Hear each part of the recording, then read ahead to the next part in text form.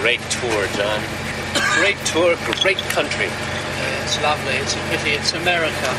Did you know that I was a bit of a songster myself? Bet you didn't know that, did you? Oh, I didn't. But I've written one lately that you might like, because it has a punky sort of feel, you know what I mean? I want a job, I want a job, I want a good job, I want a job, I want a job that pays, I want a job, I want a job, I want a real job, one that satisfies my artistic needs. That's just the chorus. What's it called again? It's called I Want a Job. Oh, lovely. Here, Sid. I want a job, I want a job, I want a good job, I want a job, I want a job that pays, I want a job, I want a job, I want a real job, one that satisfies my artistic needs. Hey, you like it? It's lovely. You like it, Sid? Stupid cunt. Sid?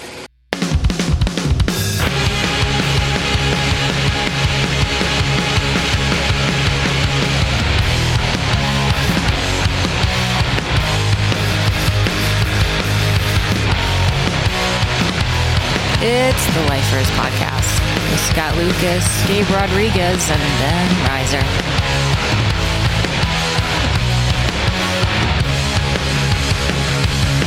And now, here's Scott, Gabe, and Ben.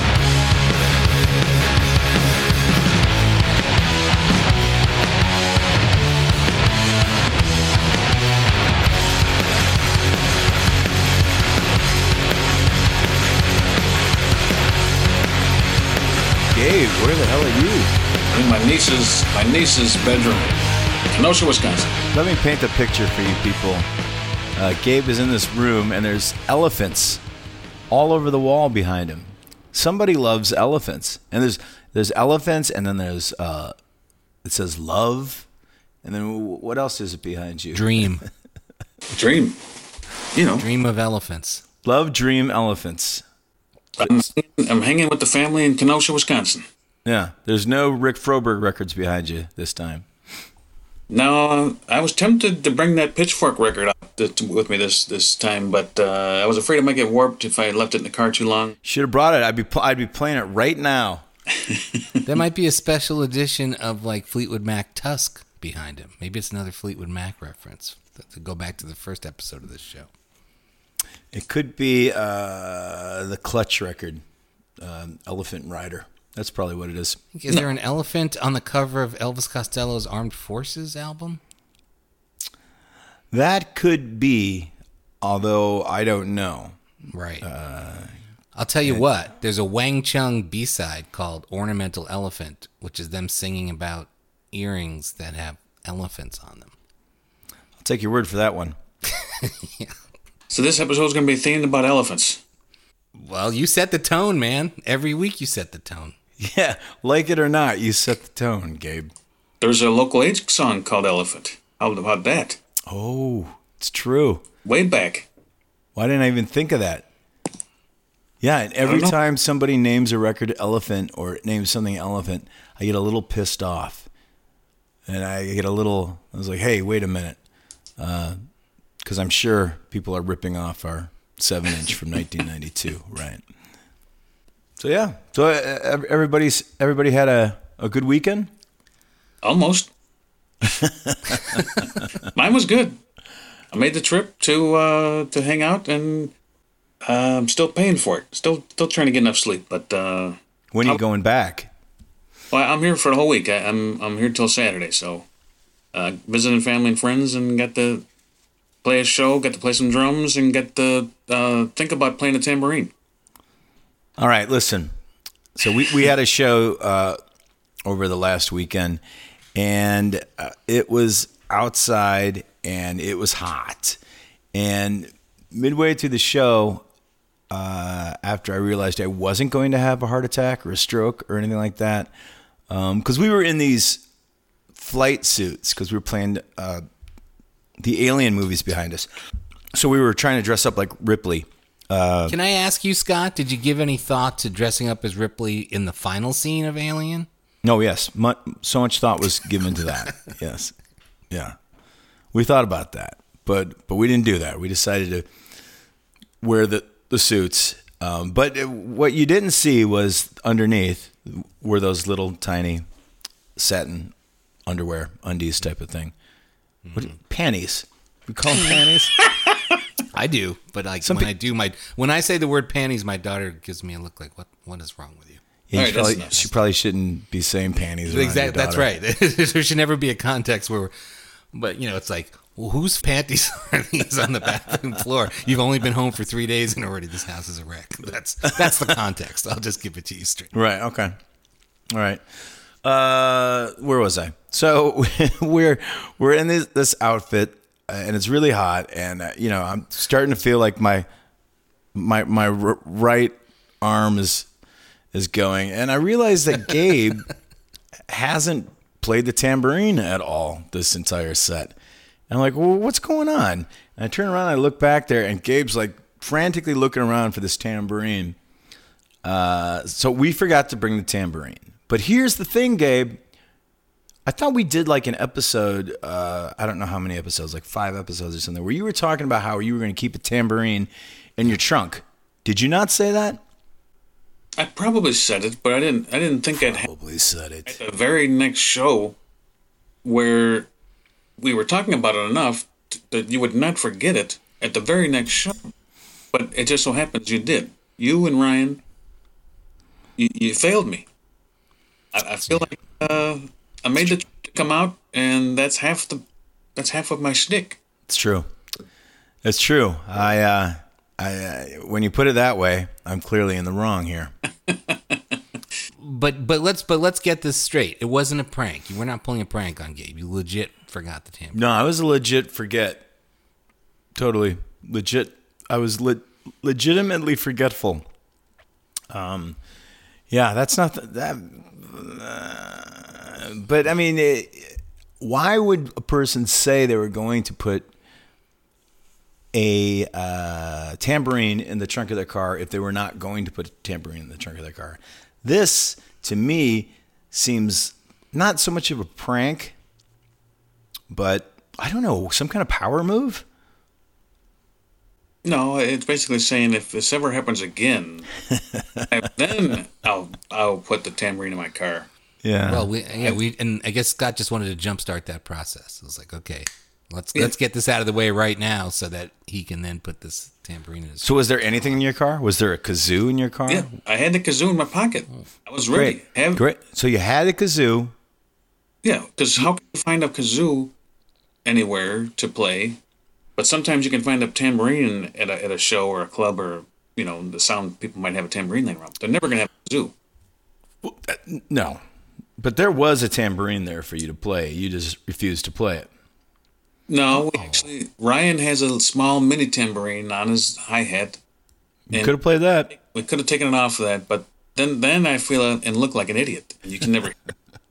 So that would have been worse, is to play this mini tambourine. You could have taken a couple of cymbals and put some kind of handle around them and just walked around like smashing them together. No. You could have done that. It's bad enough I got to look and feel like Danny Bonaducci and play the tambourine sometimes. But this time, to play a mini tambourine, now I feel like, You think you look like Danny Bonaducci. Is that what you think? I think you look like Susan Day. Who plays the tambourine? Do they both play it? Susan Day plays the tambourine. Danny Bonaducci plays the bass. Okay, then I got to talk to Mancow because he called me Danny No, Bonaducci don't one do day. that. Don't. No, so you're saying Mancow was wrong? I guess so. something? I guess he was. Yeah. What a fucking Took me shock. 20 years later. It took me to figure that out. Anyway. But you just accepted it. You just went along. Go along, Jerry. Go along. You just went along. No, I just didn't acknowledge it, so it might go away. Sometimes you can just avoid something and let the dust settle. Well, in my experience, I found that if you try to do that, it always comes back. And that's kind of what we're dealing with. But anyway, it was still a fun show. Tambourine or no tambourine, it was a good show. It was a very, very good show. I was really happy with it, psyched. Ben got to come out to the show. Ben was treated with open arms by a lot of people that were very happy to have a Ben sighting at the show. How did that feel to be? How did you handle your celebrity well? I think I did.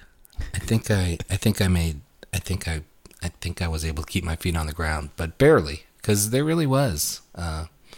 It's amazing to me the open arms I've been received with in your fan base, in your Cold Manor family. They're good. nice people. Good, Thank you. Good.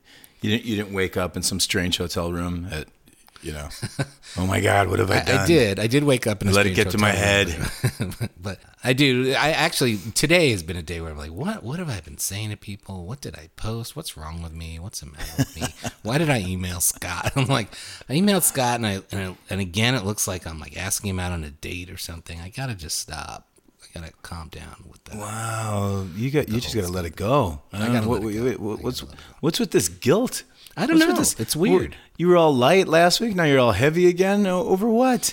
I think I'm really coming down on it's my post festival crash, and it was delayed by this amazing weekend that I had in Chicago, getting to see you play.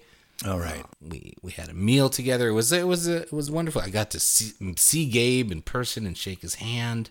I got to meet Justine, and I got to meet all these other people. It was great, but it really just delayed the inevitable, which is now, like me entering this sort of post-festival depression, because I realized for the next 3 months, there's not that much for me to I'm sorry. focus What? on. I can't hear you. You have to speak up. What was that? Listen, there's always going to be some more movies to book. You've got these 35 millimeter movies coming. You're right. You're going to be miserable again very soon. So there's no reason to be miserable while you're waiting to be miserable.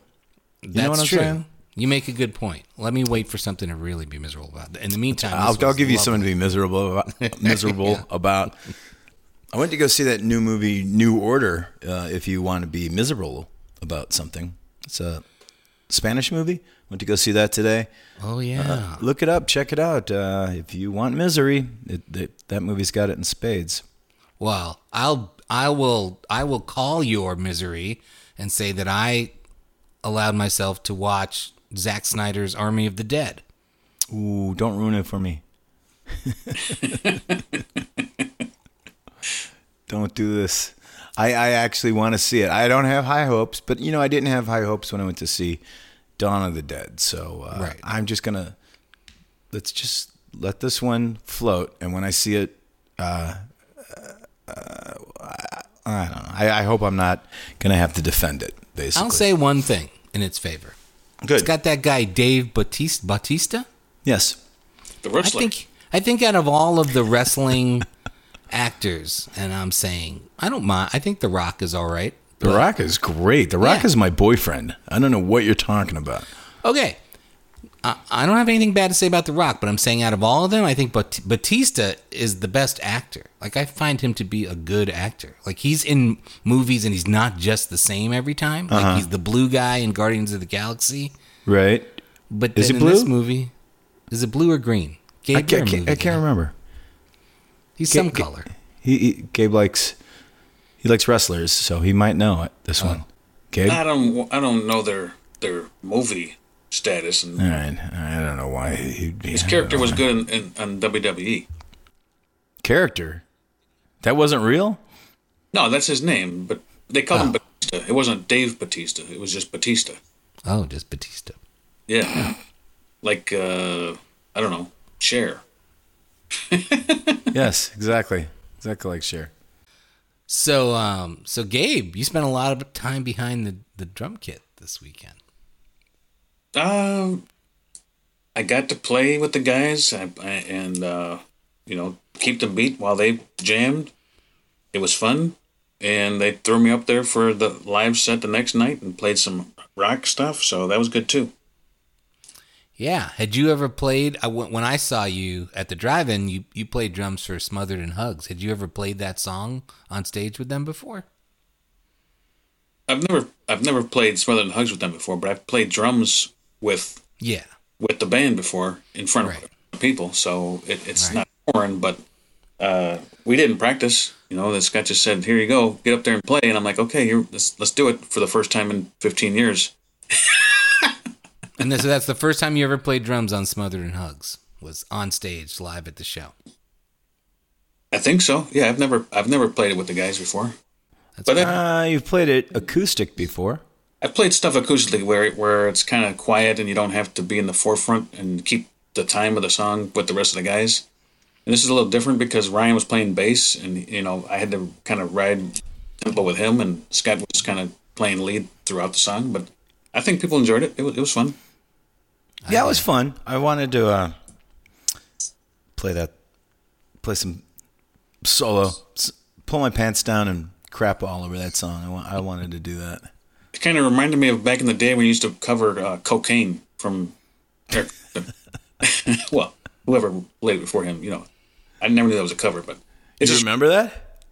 Yeah, I remember with the blue Strat. Yeah, yeah. So I had this band in high school called Rude Awakening, and we played the talent show. And we got up there and played 2 songs. One of them was a song I wrote called "Assorted Candy." You remember that one, Gabe? Not particularly, but Hey, Brutus Betty, I want to keep you around. That one. And then we decided to play a cover of Cocaine. So we played this like really long version of Cocaine, and nobody really said anything to us. They didn't talk about how inappropriate it was, but yeah, we did that. Was that song inappropriate for the radio at the time? Or was it just different back then? Because it's not an anti-cocaine song, is it? I don't think it's very judgmental when it comes to the cocaine. Yeah. I mean, it stays neutral on the subject. Yeah, I mean, Master of Puppets is far more anti-cocaine than cocaine is. But there's nothing controversial about Master of Puppets. But there wasn't anything controversial about cocaine. Well, it was the 70s. And so they didn't, they used to say, we didn't know it was bad for us. No, they didn't. And in the 80s with Master of Puppets, it's like, it's clearly anti-drug, anti-cocaine song. So that's okay. You could have stuff like Bright Lights, Big City, or Less Than Zero. And as long as they took a stance that cocaine was bad, there was no problem. Right. But, a pro-cocaine movie might have a problem in the 80s.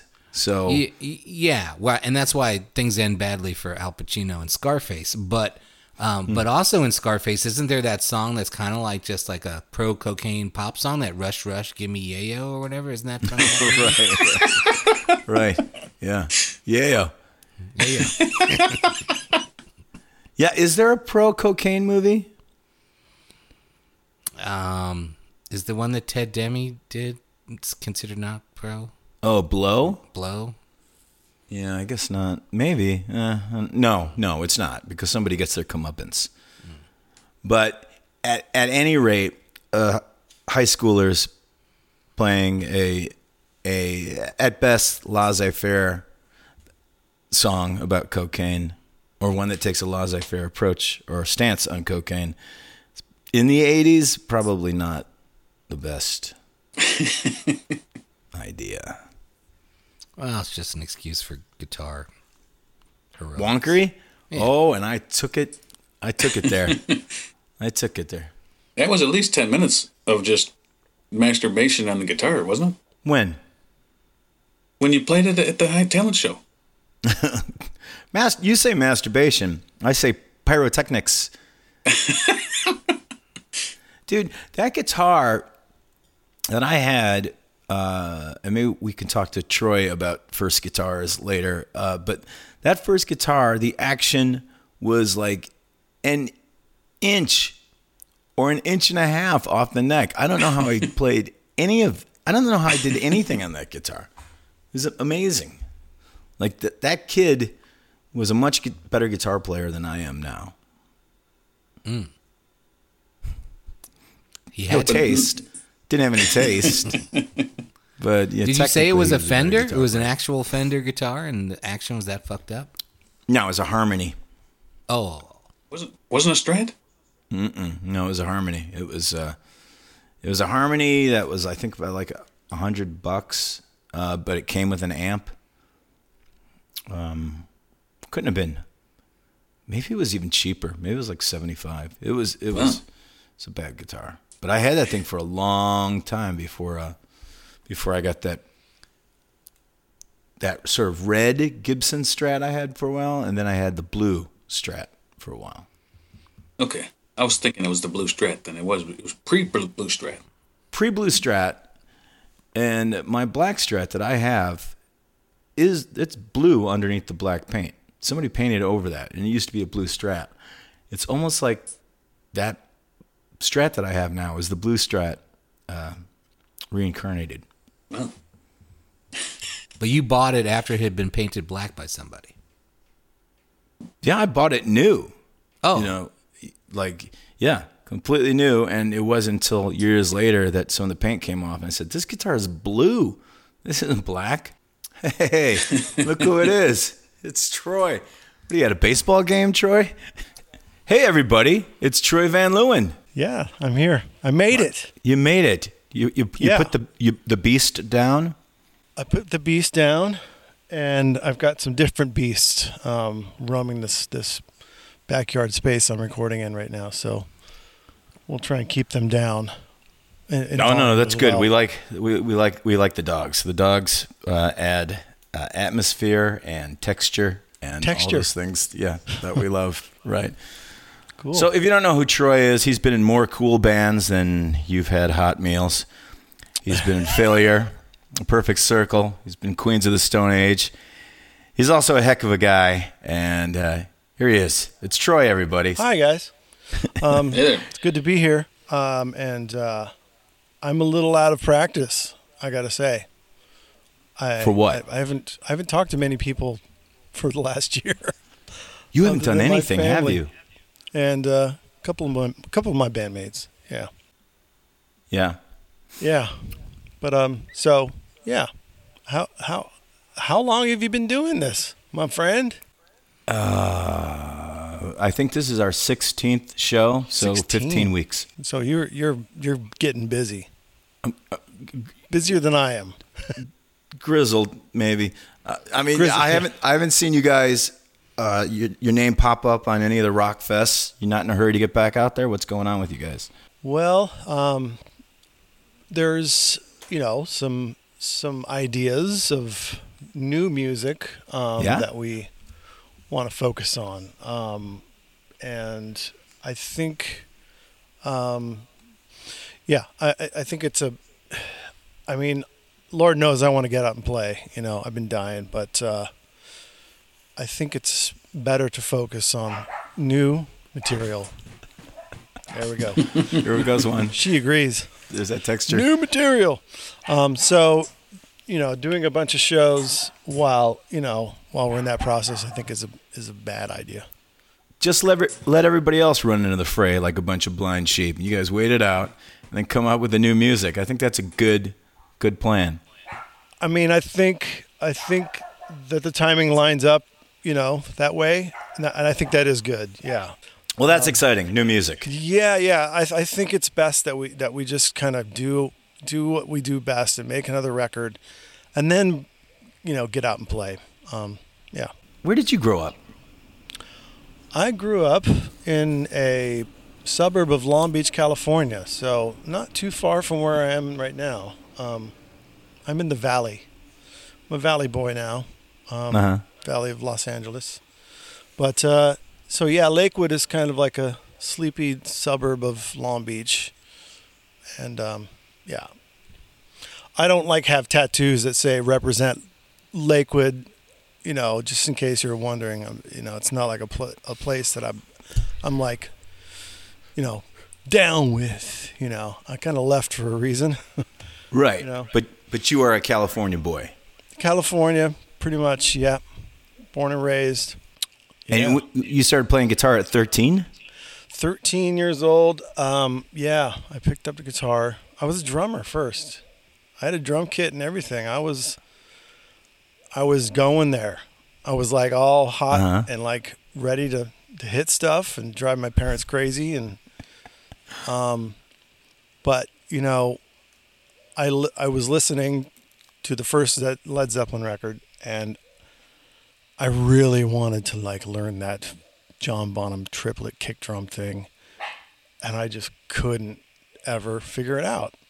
What, And I in was Good like- Times, Bad Times? What were you talking about? Yeah, good times, Yeah. bad times, you know. Right.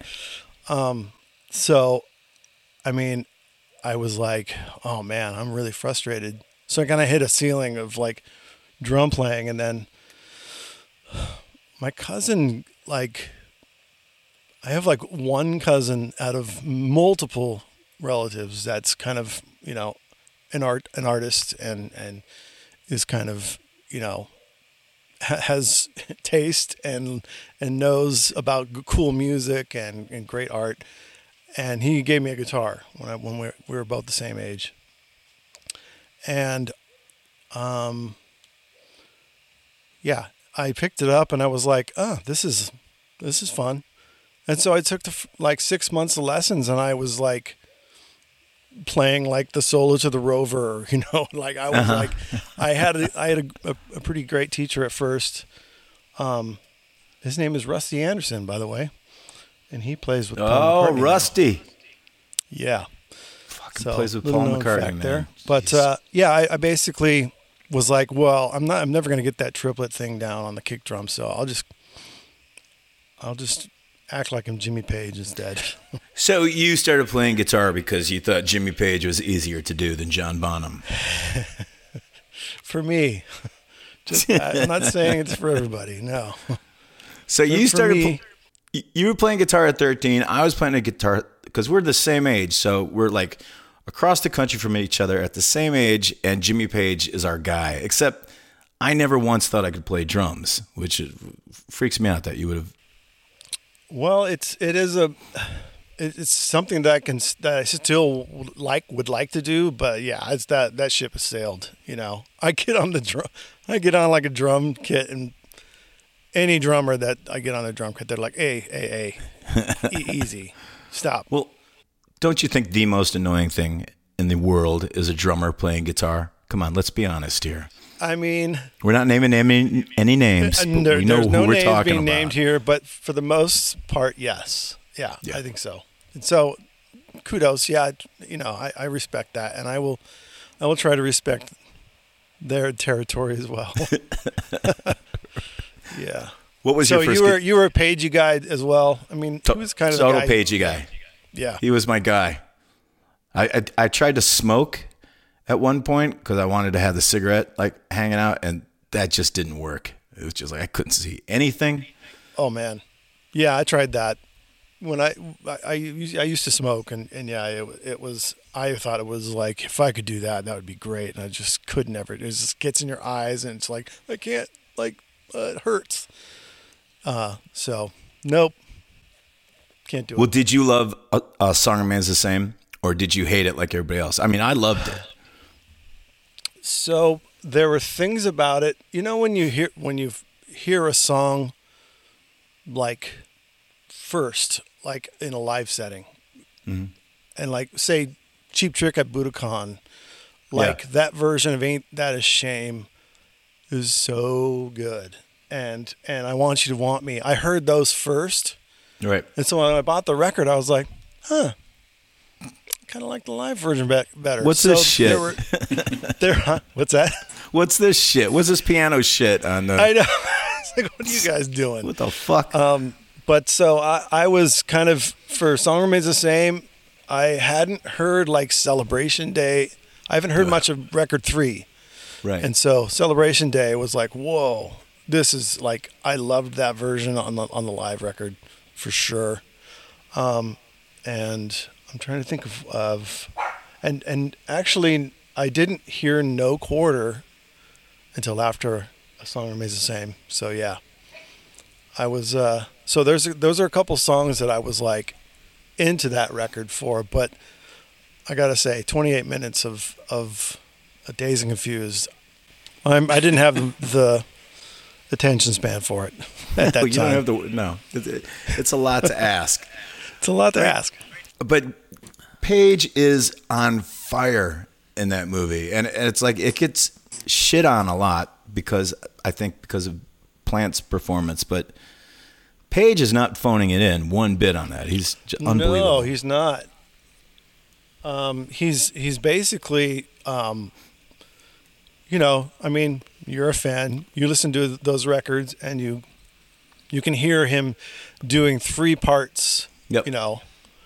And then live he's doing all 3 parts, and he's just kind of shifting in between them all, and then adding improv on top of it. And I'm like, it's just it's mind blowing. Yeah. And you're like, you're the whole show, and then like, Plant is just like playing tambourine, and it's like, his voice is great, but it's like him and John Paul Jones, are like the wings of this Zeppelin. It's Right. so like Jonesy is doing 17 things, and Pagey's doing 17 things on one instrument, and it's like, and then you got Bonham, running the whole, the engine room. Is it something else? It is something else. So it's like, I mean, that's, when you're 13, 14, I was told once that whatever you're listening to at that age, it kind of sticks with you forever. And I would say that's true for me. Yeah. So You got lucky. It could have been Loverboy. it could, I was gonna say, I never sat and listened to a Loverboy record. I'll say that much. I do know who they are. Usually my sort of barometer of stuff that I like was like if it's kind of like a interesting to play along to, because I tried to learn music theory and all that stuff, and I got another thing I had no attention span for. I was always an ear guy. I always listened to records and move the needle and play along and try and figure it out. That's how I learned pretty much everything about music. Yeah, but your modes, right? You got your modes and your. I know that there's a pentatonic scale. No, That's the wrong, one I know. Wrong. What, No, you don't know I mean, the I know Phrygian? how to, you don't know the Mixolydian? You don't know any of that stuff? I don't know any of that stuff. I mean, I stumble upon everything, and I do, I just hear harmonics, I guess, Yeah. And I know that there's a name for it, and I know that there's like a circle of fifths, and like I know what a D minor diminished chord or D diminished chord is, but not much more than that. I don't. All I know that's I've never like figured out what an augmented fifth is. And this like if I were wearing my glasses, I'd be going yep, like dork. So I just it's easier for me to like listen and jump in, It's kind of the way it is with a lot of the bands I play with too. It's all pretty much a feel and a vibe before like any theory gets involved. You've played in so many bands. That kind of surprises me that you just listen to it. Nobody needs to tell anybody, look, this is what's going to happen. I mean, it's funny. It's sort of had the same, I guess you'd call it audition in quotations, for each of those bands. First being Failure. I mean, I was already a fan, and I already had, Fantastic Planet was done a year before it came out. Mm-hmm. So I had, I knew Kelly from just being around LA, and he gave me a cassette of the record way before it was out, and so I knew the songs already, and when he was like, hey, we're looking for a guy to come in and like fill in the gaps, I was like, tell me when, and I'll just show up and I'll just play. So Ken kind of did the precursor, like, hey, why don't you, we'll go over some stuff. And I showed up and I was like, dude, I just played right along with him. And he was like, okay, all right, yeah, let's just do this.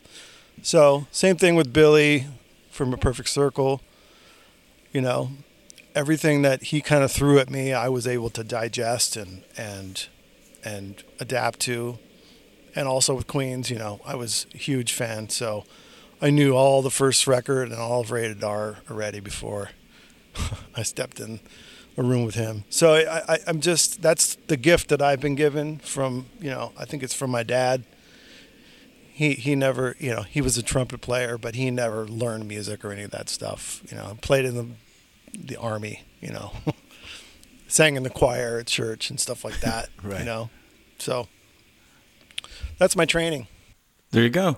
Had you played in bands with Kelly before that? So Kelly, yeah, actually.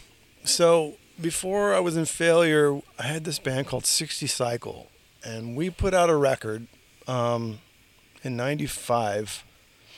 But Kelly was originally the drummer in that band, and when he started making Fantastic Planet, we couldn't use him anymore.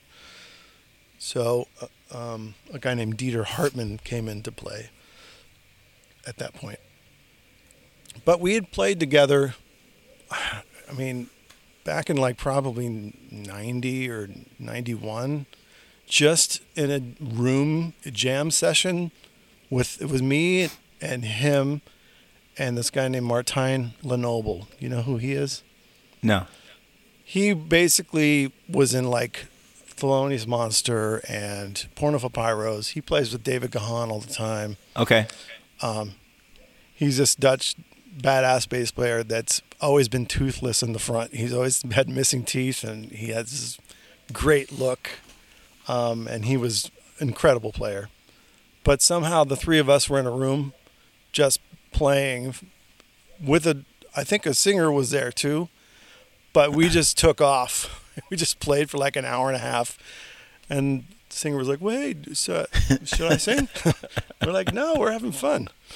So yeah, I've known Kelly for a long time. I used to go see him in that band Liquid Jesus that he was in back then too. So we're old friends, old pals. So that's when we met, when Local H and Failure did that tour together. How long had you been playing with Failure before that tour happened? So that was that early '97? That was early '97, right, Gabe? February is when this tour started in '97, like February, March. So yeah. I'm so glad you remember that, Gabe. I remember, yeah. It was cold. That's right. Yeah, so I joined Failure I did my first show with Failure in May of '96. So, yeah. So it was almost a year by the time we became friends. You guys are out with like Tool a lot? Is that we would word? open up for Tool. We opened up for this band called Soul Coughing. Remember them? Right? Yeah. I remember Soul Coughing. Mike Doty, and it was actually a pretty fun tour. It was totally two different vibes, but it somehow worked. Yeah. Those were the two bigger things that we did. We did some of our own shows too. I think we did a round of my very first time doing it too was this, the radio festival season, like December, here we have the K-Rock Almost Acoustic Christmas, and so if you have you guys had a song being played a lot at that time. I'm sure you guys did them. So we did too. And we did, 5 or 6 of those shows. And that was kind of it before, we hooked up with you. Almost everybody that was on that tour, is still has the bug. That was a really cool combination of people. Yeah. Oh, Rusty was on that tour. Playing you had Edna Swap. Right. And Carla was on that tour. Yep. Azar, who now plays with Autolux and Jack White, and she's still holding it down. It's like Edna Swap kind of won. They had that song that... What's her name? Natalie Imbruglia, whatever. Yeah, her name was. Ann and Scott must have made a mint with that Natalie Imbruglia I think cover. they were like, okay, we can close up shop. We got money now. Why tour in a van? opening up for two other bands, like just stay home and write more hits. That's what I heard. And then Rusty plays with Paul McCartney. I mean, Jesus Perfect. Christ. He's the perfect guy, and he's been probably doing it for almost, I don't even know how long, but yeah. He's like a guy that knows like every Beatles song inside out, and another guy who can just, he was my guitar teacher, so he knew modes and he knew scales and stuff. Oh yeah. Oh yeah. He knows all that shit. Yeah. Yeah. Who else did he teach? Do you know? I don't know, but I mean, he was. I think it was just a gig that he did for a couple of months, and literally when he didn't show up to my lesson one day and he was gone, and I was like, they gave me some other guy, and I was like, I'm not into it, so I stopped taking lessons at that point. I was like, I'll just listen to records and imitate James Honeyman Scott and Jimmy Page, and that's another one of my favorite guitar players from the Pretenders. So that we did that tour. That was and then I didn't see you for a long time. And True. Yeah, I remember the last time I saw you. It was in a bar. Uh-huh. I mean, you can tell the story. I don't need to tell it. If you want.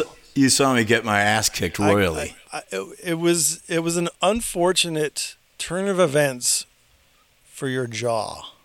Yes. Yeah. 'Cause you were having a great time. We were having a great time. We were having a great time. Yeah. It was. And you were dancing on a table, you were going to go to Hawaii the next day or something like that. And you were spraying champagne like you just won the fucking Formula. I don't know. You should have been on a horse with flowers all around you. You were like, yeah, we won. We finished the tour. Yeah, and some guy wasn't into your enthusiasm, and he basically kicked the table from under you. And right. Then your jaw landed on the next table. Well, he yanked the bar stool out from under me. I was dancing on a bar with a lesbian Elvis impersonator. Yeah. And then he yanks it out from under me. My feet go flying. I hit the back of my head against the bar. And right at that point, I have a concussion. I mean, I'm also unbelievably drunk. Yeah. We were celebrating for sure. Just about to black out. I go after this guy, and he just destroys my face. And, so I didn't see that part. Okay. Yeah. So that's. I thought because I heard this. I heard later that your jaw got wired shut on the way to Hawaii. No. So the next day, I went to Mexico. And it was Hawaii, same thing. It was one of those things where it's the food is great, and it's it was a all inclusive place, and I couldn't eat anything because my jaw wouldn't open. So I spent the next week getting really drunk and getting a heat stroke, and then when we came back that week, we went straight to Australia, and I still can't move my jaw, so I'm wondering how I'm going to sing. We get to Australia, somebody gave us some pot as soon as we landed. So I take this pot that was grown on top of this mountain in Australia, and I start smoking it, and I start watching Xena, Warrior Princess. And then I start messing with my jaw, and I can hear it ripping and just going. And while I was high watching Xena, I just basically put it back into place, and it's been fine ever since then. Okay. Wow. God damn. Yeah. You popped your own jaw back in place. Yeah, the pot in Australia is pretty good. Was that the first time we went or the second? I don't remember that. That was the second, I think. Okay. No, that was the first. Sorry. You could have probably stitched yourself up like Patrick Swayze in Roadhouse at that point. Yeah, no, I wasn't that much of a tough guy. Not at all. But, it was very rock and roll situation, that was unfolding. That's what I thought at the time. Yeah. Well, I'm glad you brought that up, Troy. So after that unfortunate incident, I remember somebody telling me they had seen you do some catering. Is that true? And I was like, Yeah. like somebody, yeah. So somebody at our label said, I saw Troy and he was doing some catering. And I was like, oh no, what? So yeah, although I did join a band called Failure, and I thought there's no way it's gonna fail. Like it's too good, But yeah, like near the end of our tour cycle, which is later that year, and we finished up with I think there was definitely a burnout factor for some of us, and there was an excess of drug taking for other folks. But yeah, the end of that tour was like we were playing 2 shows at Lollapalooza. We were opening the main stage and closing the second stage. So by the time we got to the last show in I think it was like San Francisco. It was kind of like you could tell, everyone was frazzled. So who did you take over literally for? Who had dropped off that you were taking over for on that main stage? So Korn were like way up high on the main stage, and I think one of the guys got meningitis or something like that, and so they needed someone to, they wanted to move up all the slots and then have somebody, open up the main stage. And we thought it was a great idea. And so we're like, we'll play to more people that aren't there at 2:00 in the afternoon. Right. But anyways, right. It was an experience, and I loved the shows. The shows were fun. It just got a little grueling. So yeah, we basically got home from that tour, and like a week later, Ken's like, yeah, I'm breaking up the band and I'm gonna start a solo career. So I was like, okay, I guess there's nothing I can do about that.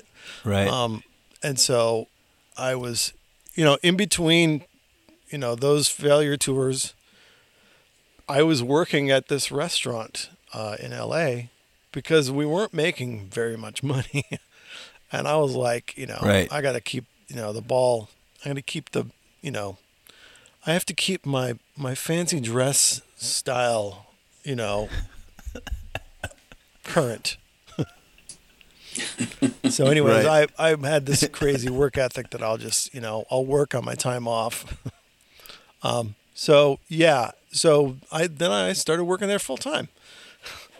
So yeah, I was delivering food to all the studios, like mostly movie studios, television studios.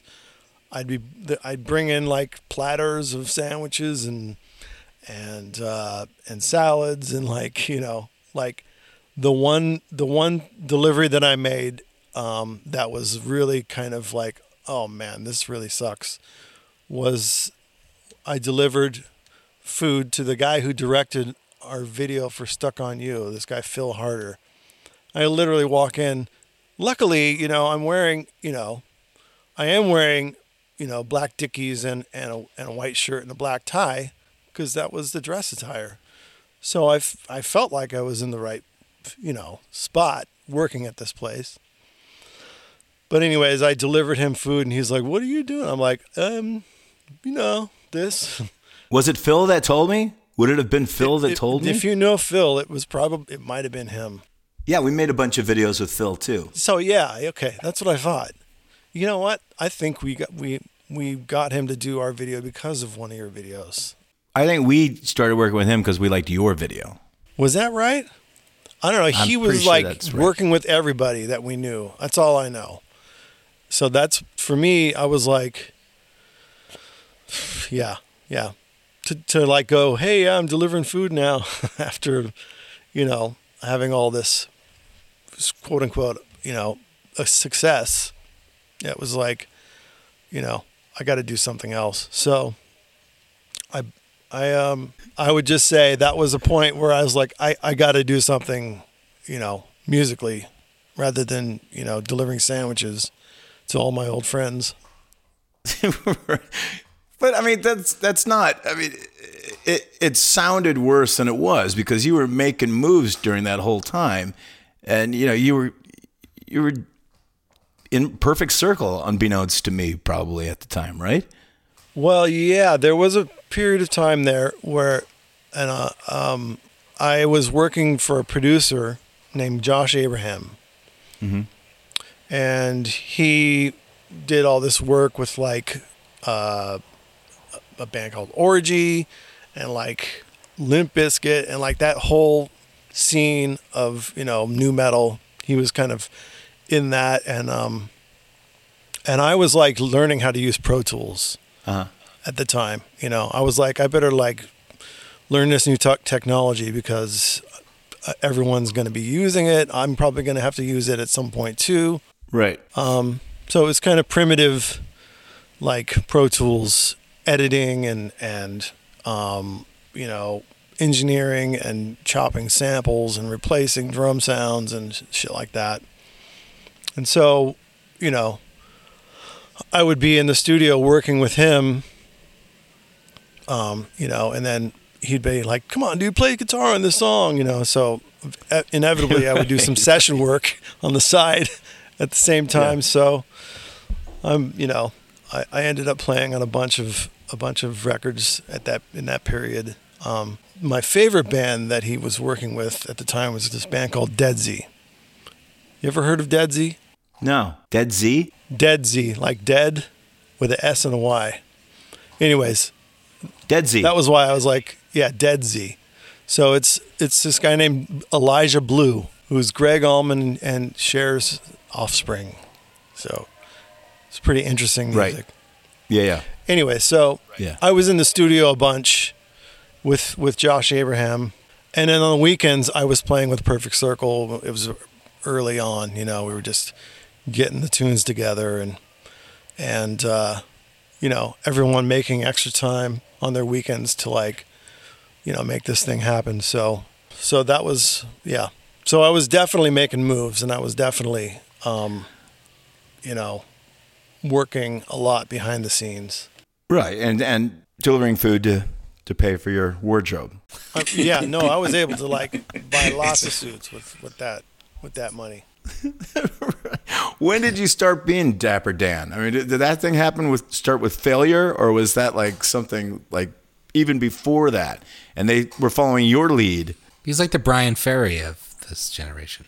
I mean, I always liked, wearing a suit, and I was always like at thrift stores when I couldn't afford shit, so it was always like, oh, this suit is kind of fits me.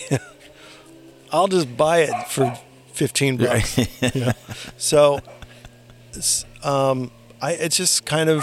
was kind of the thing that I just was like, I don't want to like pigeonhole myself with a look. A suit is classic. You can always wear a suit, So that was kind of my philosophy, Yeah, you're like a superhero. It's your it's your outfit. I mean, it's not the most comfortable outfit to wear on stage for 2 hours, but I suffer for my art, Of course you do. Well, what seems to me like even tougher is like when you just want to walk around and it's hot as balls out, and you just want to go get some Mexican food. And you still got to wear that because someone might see you. That is, again, so without trying to pigeonhole myself, I kind of did anyways. But, it's like I've grown to relax a little bit in the last year. I'm not wearing a suit every day. Good, right. I'm wearing more of a robe, though. It's a fancy robe, but it is a robe. I can see that being a smooth transition for you. I mean, I'm digging it. I mean, I got out of my road to put on this nice kind of polo-ish shirt, but You could get the Queen's logo on the back if you wanted. no, I get my own name embroidered on it. This is mine. Just in case I forget, if I had too much Right. wine, I'm just like, That oh, will- that's me. That will happen.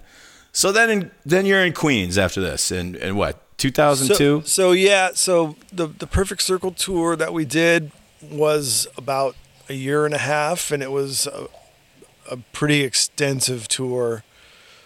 We did a lot of traveling, and that was the first time I really kind of got to see the world outside of That record was America. big too, right? Somebody just posted, this record came out at number 4, which was like this record-breaking sort of like debut release for a new band, like, cause like we sold an insane amount of records the first week, and I thought I was like, whoa, how did that happen? But people still come up to me and say that record saved me, like it was such a big record for so many people, and I'm just felt so lucky to be there at that time to ride that wave, But yeah, so in the downtime of a Perfect Circle, which the downtime for Perfect Circle means Maynard is doing Tool. So Right. when Maynard's doing Tool, that's like, it's Tool. That's his thing. And so I got a little antsy, and if you remember on the tour that we did together, I think our sound guy Hutch was doing that tour as well. That's right.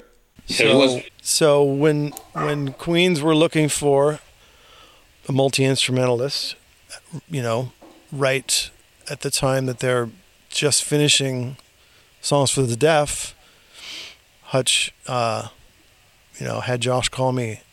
And so I was like, he's like, so check it out. We're going to go on tour. Dave Grohl's playing drums. I mean, do you want to do it? I'm like, fuck yeah, I want to do it.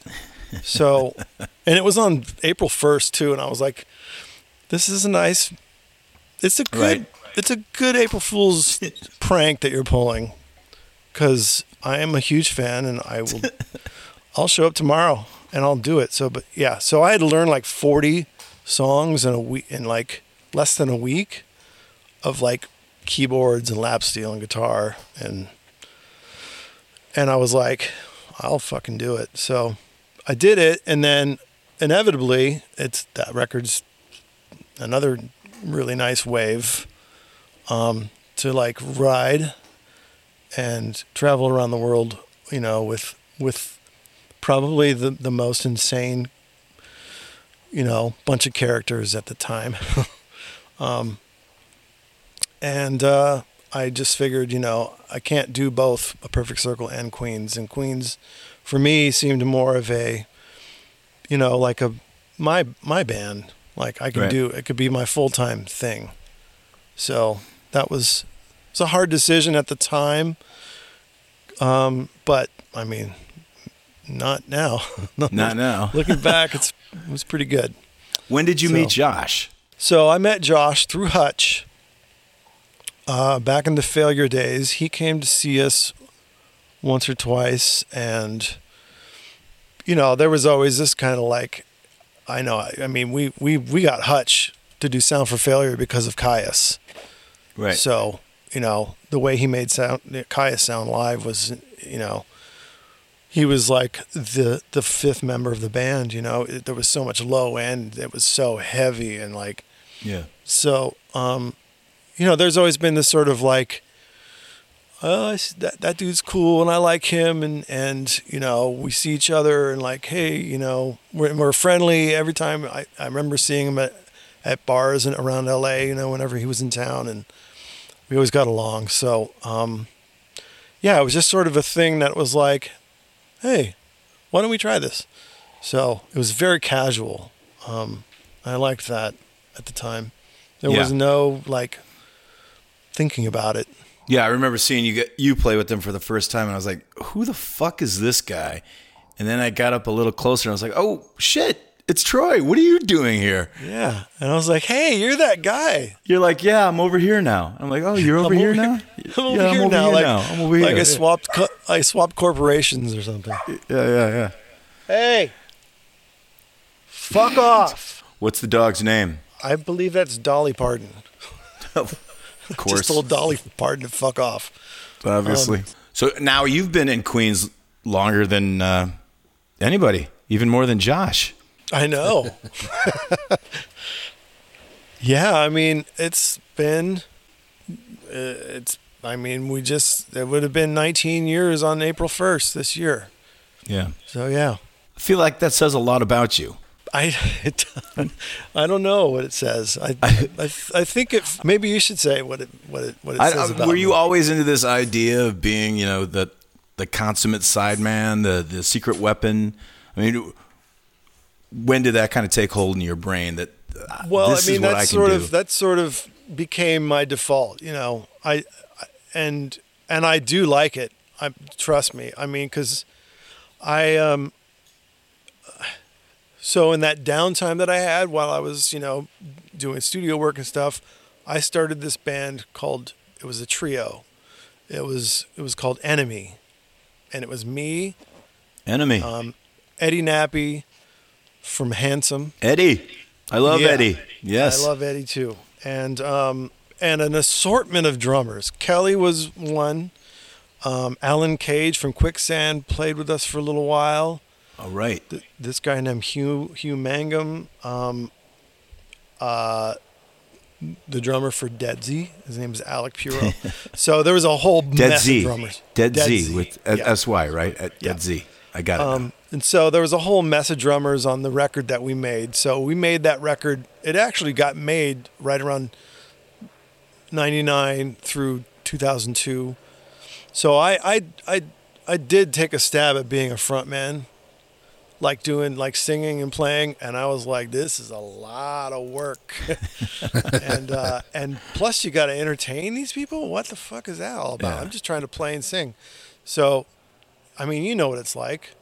So I feel like I got my taste of that, and it was fun for me, but it seemed like I'm more suited to be the secret weapon kind of multitasking guy. I like that role. That means I can, I don't have to play guitar, Mm-hmm. I can play Moog synth or lap steel or I can play trombone if I want. Right. It'll sound terrible, but I can do it. Right. I mean, that's clearly what made you attractive to Queens, was the fact that you were going to be able to do all that stuff like lap, pedal steel and stuff like that. Yeah. I mean, it was for me. I like those challenges, and I'm cool with that. I think, you're a front man, and I look at guys like you and like Josh, and it's like it takes a certain sort of, there's a certain thing that you have to be, this presence. An asshole. And you have to be that sometimes. But yeah, it's just something that isn't like a tool that I can whip out and just do, and so, yeah. Well, I mean, it also seems smart. Like, we were talking about, I mean, everybody wants to be the lead guy. And so you've got all these guys trying to elbow each other out of the way. But then you've got people like Paige. And even we were talking about Cheap Trick, like Rick Nielsen. Rick Nielsen can sing. He writes all the lyrics. Well, not all of them, but he can write all the lyrics if he wants and write all the music. And he's like, no. I don't want to be that guy. I want to be the guitar player.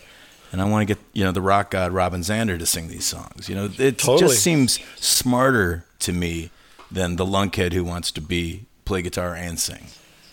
Yeah, I mean, it's... Well, Scott, if you could get Robin Zander to sing your songs, you'd probably go for it, right? I mean, who wouldn't? That would be smart. That would be smart. I've seen them play recently, and it still gets me. I mean, And I know Bunny's not there, but I think it's Rick's son Yeah. who's playing drums. I mean, he's fucking great. Dax, that's fucking Yeah. awesome. Yeah, and their set lists are more interesting now that Bunny's It's not really there, to cool tell the because I remember, seeing them, back in like 89 or something like that. And I noticed a distinct difference between like the stuff that we grew up on, like In Color, Heaven Tonight, those records, Dream Police, seemed like to have this other energy that was just classic. And then they played the new stuff, which was like, this is nice, and it's kind of like polished, and it's still good. It's just not as raw, I guess. But that went away the last time I saw them. Like everything just felt like it's just straight up Cheap Trick, and Yeah. that made me happy. Yeah, there's a lot of not giving a fuck and Sure. sloppiness. Yeah. Like they're great. Dude, but they're he's also so kinda sloppy. Dude, like he's so into throwing picks at everybody, and like we're watching on the side of the stage in Barcelona at some festival. He's just like spent half the set throwing picks at us and like making funny faces at us. Rick, Jeez. So He saw you guys on the side of the stage, and he's decided to entertain yeah, he's you. looking at us. He's not. There's like 40,000 people out there that are dancing to his music, and he's like, "Hey, look at these assholes over here." Yeah, you don't give a fuck. He wants to know who these guys are over here. Yeah, totally. Totally. I just wanted to ask one question about Enemy. Now, you offered up the chance for a record label to sign you on eBay. Is that what somebody? So is that true? That was true when eBay sort of first came out, or when I first heard about it. Basically, our manager at the time, he thought it would be this cool sort of story, But the funny thing is, there wasn't really any offers. It was just a story. We were like, yeah, we'll sell the band on eBay. Right. I think we got a $500 offer. From I was who? like, yeah, maybe I'll take it. But yeah, it was more like a promo, sort of like, yeah. It worked. Here I am talking about it. Yeah. Fucking, now I feel like an idiot. That was what we were so famous for. You're right. And so how many years do you think you've lost on that Songs for the Deaf tour? And how long did that go? Well, the 2 years that it took, that had probably added up to at least a 5-year hit on my body and soul. That's a conservative estimate, I think. Yeah, I mean, I'm not trying to, I'm known as the best exaggerator in the world. Right. Not really, but it's I'm trying to be conservative about it, yeah, because I like to think I have more in me. 20 years later, yeah. You guys are on fire. I mean, It was just it like was. So I it never ended. I thought about this, and it was just I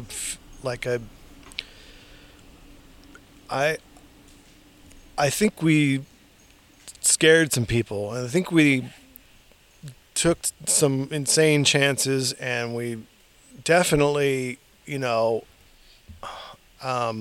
were that band that you didn't want to go on after at that point. I mean, we just had this, when you're playing with Nick Oliveri and you got Lanigan, and you got Nick, and you've got this crazy looking band, and it's just wild.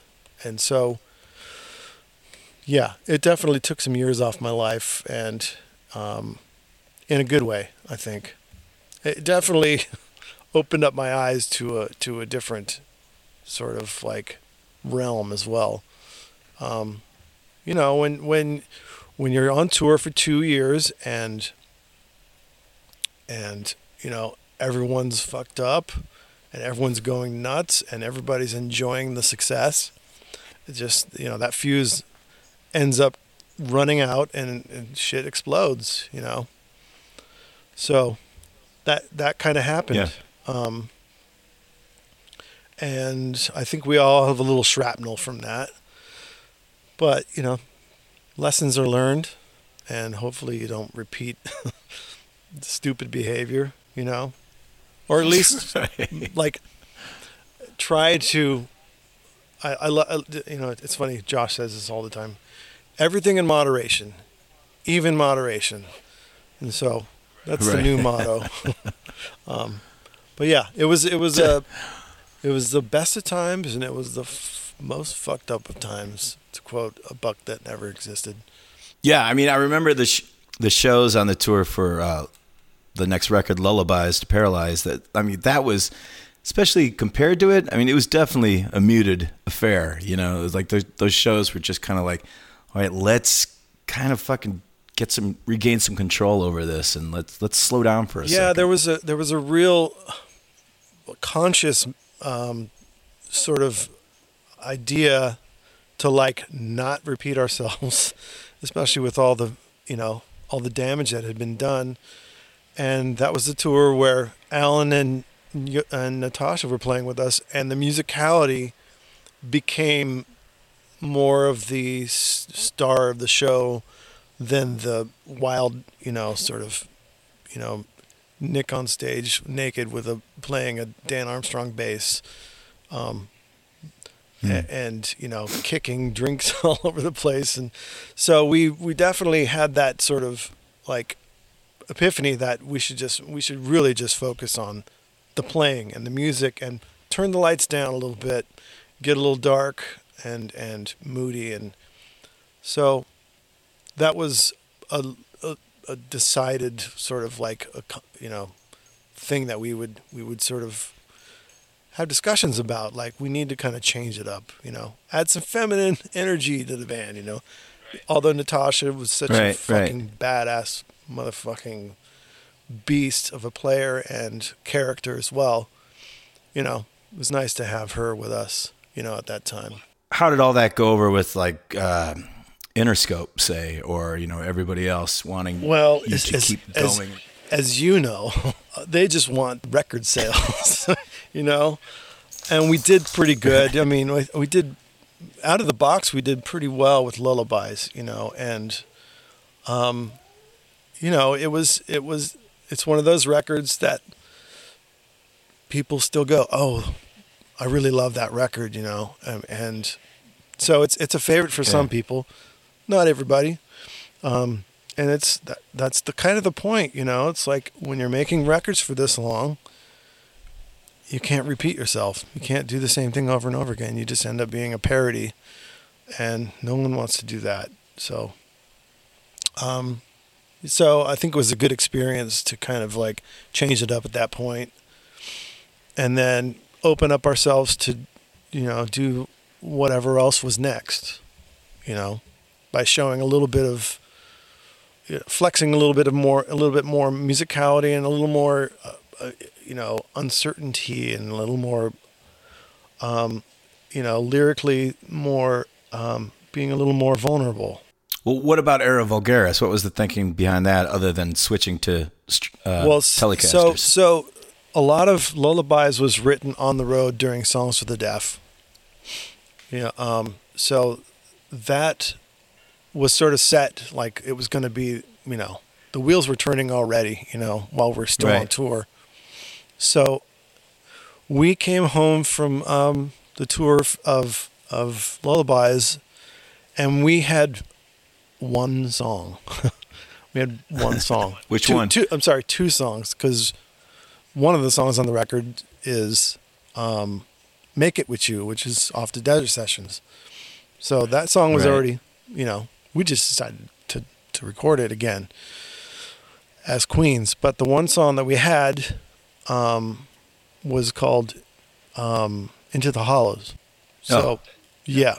Definitely the second best song on the record. To me, like that one was a special one too, because it's like, we literally were like a lot of the songs on Era Vulgaris. We were writing them as they were coming out pure out of the tap, And some of the drums takes are basically the first takes. Barely getting mics up, You know, it was more like I have an idea, let's just track this, and you know, like the drum track for 666 was probably 4 mics. It's just they literally threw up 4 mics, and that was the drum sound. Same with Hollow and Make It With You. Those were 2 songs that were kind of tracked as they were kind of being finessed, you know. So so Era Vulgaris was more of an experiment of like, you know, we were doing it at Cherokee Studio, which was about to close, which, you know, like Station to Station was done there, and like all the Rod Stewart records. Oh, really? Yeah, Cherokee was this kind of studio, and it had this great console in it.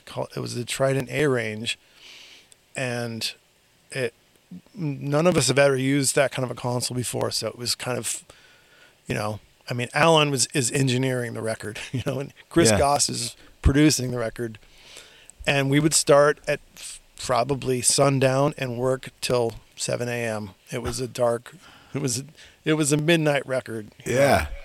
All the way through. So a lot of that stuff, that record is really super raw ideas coming out and just tracking them and seeing what happens, you know. So and a lot of Telecasters. A lot of single coil pickup guitars ended up on that record. Yeah. Whose idea was all that stuff? Well, I had started playing a Tele like on lullabies a little bit, and yep. So for Era Vulgaris, we got a bunch of Japanese guitars like Tisco Del Rey's. You know, I mean, some of the pickups in those guitars are so unique sounding. And I got this vintage Jaguar that I was in love with. So it just started kind of coming out that way. Like, you know, we would have 1 or 2 songs that have the Queen's, like, you know, sound. And then the rest of them were like, these are experiments, you know, it's not supposed to sound like us. Right. So it was kind of cool to like do different single paths for us, you know, not using the same old shit. So there was a lot of new, tonality on that record for us. Yeah. Yeah. It sounds like you're getting fucking smacked up the head. Yeah, definitely. Well, I think one of my favorite songs is on there. I'm Designer. What was going on when you guys put that together? It was literally like a riff that Josh had, and he was like, more than anything, I want this to be like a pompous fucking pop song. And that's what I think of it. It's like saying, you know, yeah, my generation's for sale, and who's the highest bidder? I'm ready. I'll fucking sell myself. Right. You know, it's sort of like I'm not afraid to. I sold out the second I got out of my bedroom. You know, it's sort of like that character of like, why are you being so fucking precious? And it's sort of like it's kind of like. To me, it's kind of like just saying, "Oh, don't be such a pussy," you know. Sell your soul. Yeah. It's cool. Just stop being stop worrying about it. You know, it's fine. Right. I mean, who really cares in the end? You know, it's kind of like, who cares? What do you think? Somebody else is worrying about it as much as you are? They don't give a fuck. I know. Just it's gonna be fine. You're gonna sell your soul. You'll go to hell when you're dead. It's cool. Right. Don't worry about it right now. Right. So to me, it's very funny and pompous and sort of like this. It's got a hell of a hook. Yeah. To me, it's got hooks all over, and it was definitely a song that was like, I felt, like if I were a fly on the wall of the recording sessions of anything that Bowie and Iggy did in Berlin. Mm-hmm. That's what we were trying to kind of like capture, that energy, So, I'm not saying that we were trying to copy them. We were just trying to get that feeling, Right. When you listen to The Idiot, you're like, wow, this song, Fun Time. It doesn't sound very fun, but I like it. You know what I mean? It's like dark as fuck. Yeah, I know, but sometimes you make a record and you want to shake people off. And sometimes I feel like maybe Era Vulgaris is kind of like, yeah, we want to shake this shit off, before we. I would say hit 'em. That's a good way to put it. Yeah, yeah. It's sort of like, leaving breadcrumbs to a cliff, like. Right. I mean, when you guys started doing that anniversary tour for the self-titled record, yeah, it seemed to me like something started brewing around that time. Like I remember going to that show and I was like, wait, what the fuck? I mean, people were excited. And then when you guys started touring for like Clockwork, you guys were full on arena stars. And I was like, God damn it, what happened? And then I was really bummed. I think what happened on that first record tour is, personally, what I loved about it was it was a kind of back to basics, like, Yeah. So that record is very simple, and it's just great, and I love that record. It's to me, it's like when you have 5 guys on stage and there's only 3 parts being played. The other 2 guys play percussion and sing backups, So me and Dean we were doing all the color work, and then when we really wanted it to fucking hammer, we would all come in with guitars, and hit the choruses or whatever. But it was fun to just play that record as it is, no frills, and play maraca all night, It's like play maracas, right? Not try to update not it, try to update it, not try to change it, and so that kind of simplified all of our brains a bit before we started making Clockwork. And for me, Clockwork, that one really sort of, again, we didn't know what we were gonna do. We had no material, and the material that we had was dark, and that song "Vampire of Time and Memory," like that song wouldn't exist at a different time in the Queens, but it's for me it's like one of the best songs the band's ever performed, and so. And it doesn't sound like the Queens, and that's kind of the point. It's like right. It's like a real emotion that's happening, and it's a real scary emotion, and it's a real like, when you're in this band that has this reputation, and sometimes you feel like that's not correct all the time, and you get to express that, and people go, oh, okay. I'll accept that, or I dig it, or I'm a fan, or even more of a fan. That's great. But again, I think we might have lost some people with that record, but we gained a lot of new people.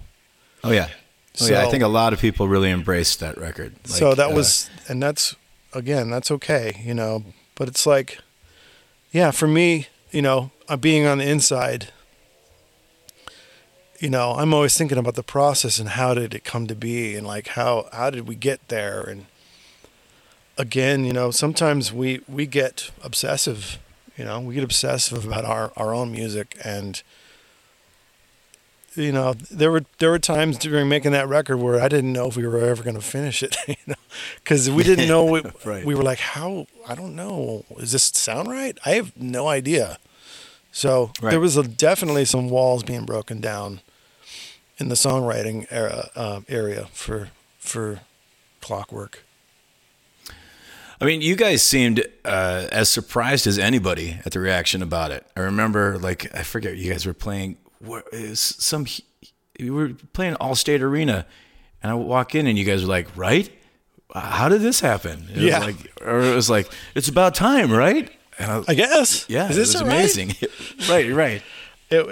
I think when we finally, and we literally handed in the masters as we were on a plane flight, and it was due that day to play we're on our way to South America to play our first show with our newest member, John, playing drums. Right.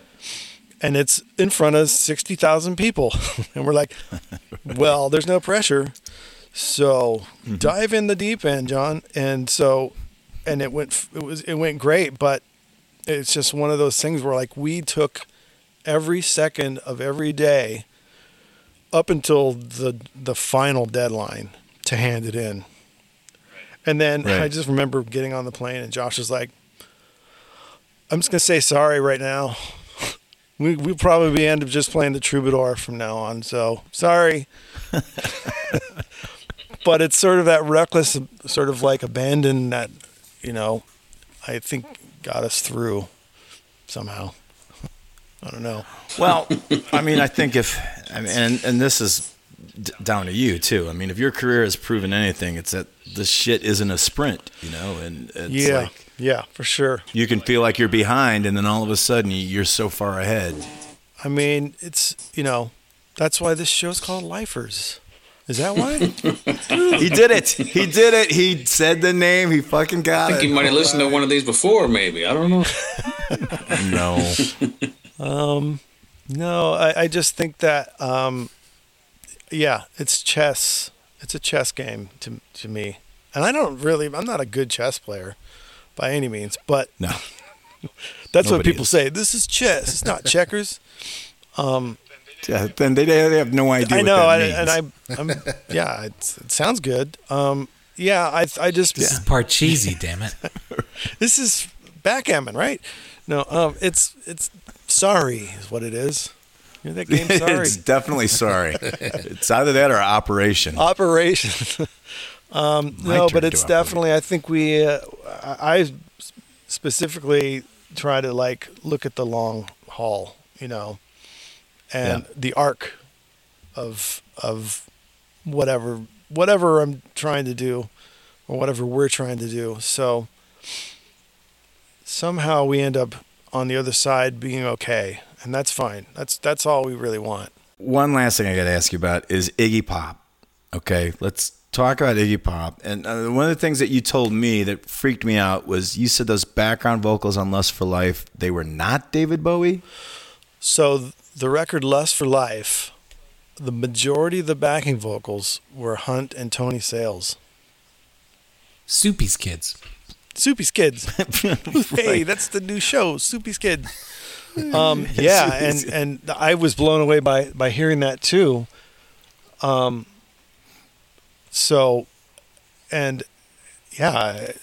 mean those guys in that band, and when you go down the wormhole of YouTube of performances with those guys, like doing the Dinah Shore show with Bowie, like stacking 7 keyboards on top and just like going, "Yep, that's me, David Bowie." Like I'm like the operator at the fucking hotel, 6 in 1934.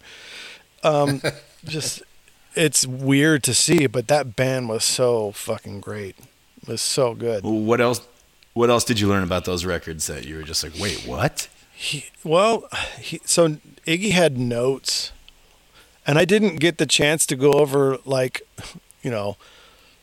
all of the recording notes and stuff, because my role in the band was to like put together the David Bowie keyboard rig from hell, I couldn't do it with all those vintage synths.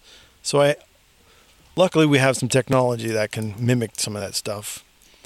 But I had to program all those keyboard sounds. So I got the list of all the synths that they used on each song. And, there was like this little spin-it piano that they had a pickup on, or they put a microphone in there and they plugged it into a Marshall. So all the piano sounds that are all distorted, like on the Idiot, is that sound. So as I'm putting together this keyboard rig, I'm like putting, a rat pedal like on the piano sound to mimic that sound. And so, ARP Odyssey, Mini Moog, there's an ARP string machine, all this stuff that, that I was like, wow, it would be such a pain in the ass to take this all on the road. But yeah. So Iggy had notes, and his memory is like a steel trap. Like he would say a story, he would talk about, you know, how Lust for Life came to be, you know, like, I guess they were in Berlin, and sometimes there's like an emergency broadcast system over there that went dan dan dan dan dan dan dan dan dan dan dan dan, and then they just, and Bowie's like, well, sing it. Why don't you write something about Lust for Life? It's just like, okay. It's that easy, huh? Thanks. That's it. That's it, huh? Oh, okay. They just seen the Kirk Douglas movie, easy and it they're is? like, fuck it. And I hear these stories, and I'm like, do you know how hard it is for us to like just write a song that easily? You know what I mean? Right. It's like, Or do you know how hard it is for us to just believe you and this story? Because I it's know, a bunch but of it's bullshit like, to me. it seems so believable. I was like, well, I mean, why not? Right. It's just crazy. And who would make something up like that? Exactly. I was like, that story's too good to be bullshit. And if it is bullshit, I don't care. Yes. Print the legend.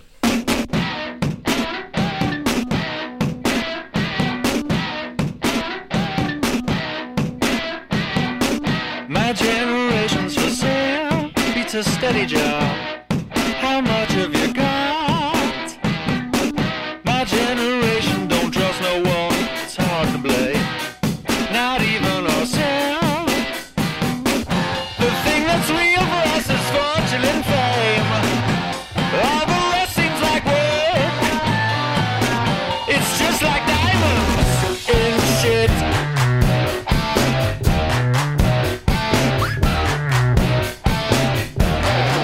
I'm not class, I'm a whore. Actually both. Basically I'm a pro. We've all got our own style and baggage. Why hump it yourself? You've made me an offer that I can refuse. 'Cause either way I get screwed. Counter proposal, I go home and jerk off. It's truly a lie. I counterfeit myself. It's truly a lie. I counterfeit myself. You don't know, you don't know, you don't know, you don't know, you don't know what none can buy. You don't know, you don't know. Neither do I.